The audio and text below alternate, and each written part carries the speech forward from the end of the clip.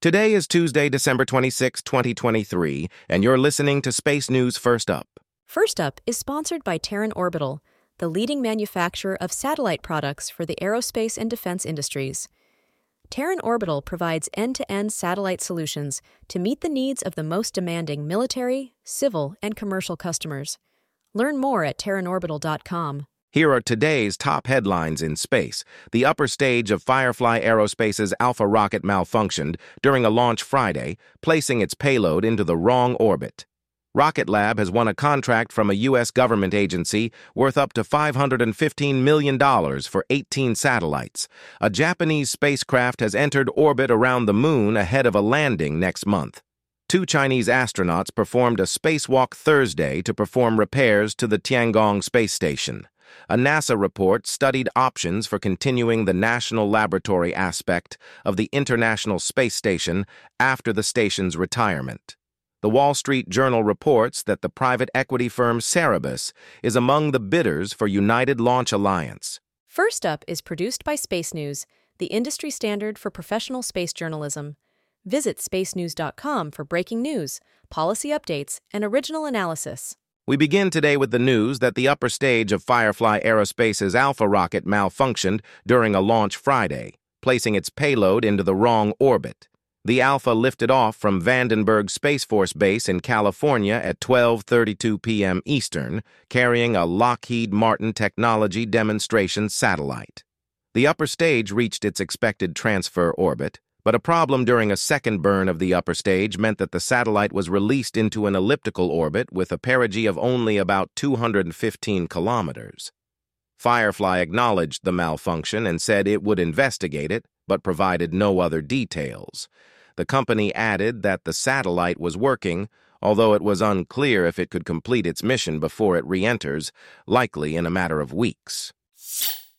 Rocket Lab has won a contract from a U.S. government agency worth up to $515 million for 18 satellites. Rocket Lab disclosed the contract in an SEC filing Thursday, saying that it would design, build, and operate the satellites, with launch planned in 2027. The contract has a base value of $489 million, with $26 million in options. The company did not disclose the identity of the customer, but a likely candidate is the Space Force's Space Development Agency, SDA. SDA Director Derek Tournier said earlier this month that the agency was negotiating a contract with an unspecified supplier for 18 satellites for the Transport Layer Tranche 2 Beta Communications constellation. A Japanese spacecraft has entered orbit around the moon ahead of a landing next month. The Smart Lander for Investigating Moon, SLIM spacecraft, performed a 3-minute engine burn early Monday to enter an elliptical orbit around the moon. SLIM will gradually lower its orbit to set up a landing attempt on January 19th. SLIM launched in September along with a Japanese astronomy spacecraft and flew a low-energy trajectory to the moon. The spacecraft is designed to demonstrate precision landing technologies. 2 Chinese astronauts performed a spacewalk Thursday to perform repairs to the Tiangong space station. Mission Commander Tang Hongbo and Tang Shengjie wrapped up a spacewalk lasting 7.5 hours at 8:35 a.m. Eastern. The astronauts conducted a repair test on one of the Tianhe core module's solar arrays that had previously suffered minor micrometeoroid damage. The third astronaut on the station, Jiang Xinlin, assisted operations from inside Tiangong through the use of the space station's robotic arm. A NASA report studied options for continuing the national laboratory aspect of the International Space Station after the station's retirement. The report, released last week, looked at several models for allowing researchers to access future commercial space stations, from NASA leasing space on a station to allowing users to make their own payload arrangements. The report concluded none of the models on their own offered a complete strategy for a national lab in low Earth orbit, but that elements of several could be combined. The report also recommended approaches that CASIS, the nonprofit that runs the ISS National Laboratory, could use to prepare for the transition to commercial space stations. The Wall Street Journal reports that private equity firm Cerberus is among the bidders for United Launch Alliance. A report Thursday said Cerberus is among the companies seeking to buy the Boeing-Lockheed joint venture that operates the Atlas, Delta, and New Vulcan rockets. Others include Blue Origin, which provides the BE-4 engines for Vulcan and is developing its own large rocket, New Glenn, as well as aerospace and defense company Textron. It is unclear when or even if a deal can be closed. In other news, Space.com reports on X, formerly known as Twitter, that a Falcon 9 booster made a record-setting but final flight early Saturday. A Falcon 9 lifted off from Cape Canaveral at 12:33 a.m. Eastern and placed 23 Starlink satellites into orbit.